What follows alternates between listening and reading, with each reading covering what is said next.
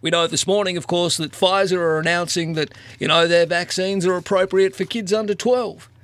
Well, didn't the switchboard light up when I announced that? People don't want to vaccinate children under 12. Some will, but the concerns are, will our children be coerced into getting a vaccination in order to, go to school and get an education? It's a worry. Pauline Hanson, good morning to you, Pauline. Good morning, Marcus.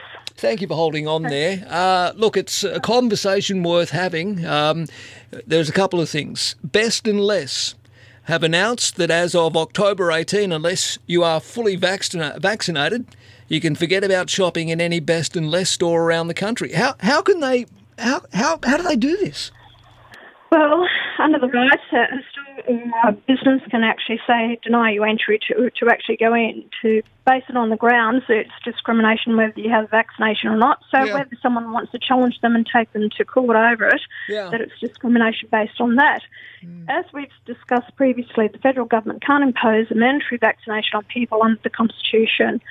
Under the Constitution, we really don't have many rights whatsoever. We don't have the rights of people, and that's why politicians can do whatever they want to do.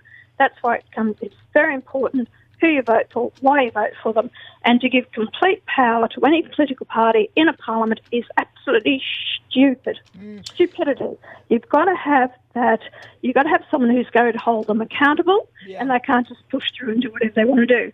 And interesting listening to it. This week, I got a call from a constituent of mine.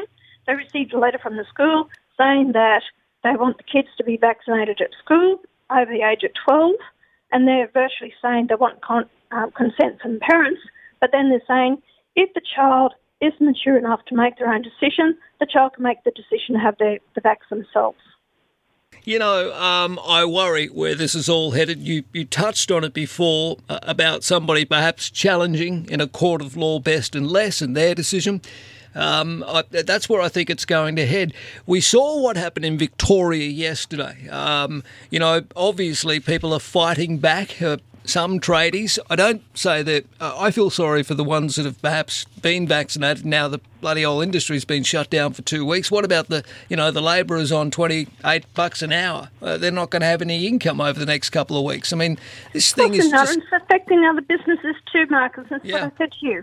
You've got 20,000 people in the aged care industry that haven't had the vaccination. I've spoken to doctors and different ones. They're seeing the adverse effects by people being vaccinated. 2 of my staff had their vaccination last week. Guess what? They're out in bed for 2 days having adverse side effects from having it. So it does affect some people and doesn't affect other people. Yeah. You're going to continually have to have the vaccination. It's like the flu. If you've got 99% recovery of people who have the COVID, why the hell are we pushing this back that everyone has to have the COVID shot when you can still get the COVID even though you've been vaccinated? So my attitude is, you have the opportunity to get the vax if you want to have it. And I'm no professional. I'm not a doctor. But my choice is I'm not having it.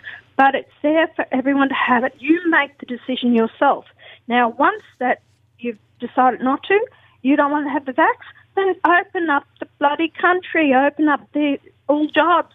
People take their own risks. And if you're frightened, then you stay home. Don't lock up the people who want to go to work. Don't lock up the people who want to see their family and friends. Oh, yes. There is more suicides, deaths that are happening. People can't have their treatment for cancer, operations. We're killing people, and they're not announcing that to us, are they? No. Look, the other issue, of course, in your beautiful state of Queensland, I worry about the tourism sector. Anastasia Palaszczuk seems to be walking at the roadmap that she agreed to 3 times. With other premiers and chief ministers around the country. She's talking about not allowing people into Queensland until the whole country's 90% vaccinated. We may never get to that level, Pauline. And what about these poor tourism operators that have been struggling now going on 18 months? Marcus, I'm telling you, they don't care. They think they're on a win with it. They do a few polls of 1,200, 1,300 people. And, of course, now those polls are dropping where these premiers had a lot of support last year. Now that support is dropping. People are saying, for Christ's sake, let's just open up the country and get on with their lives.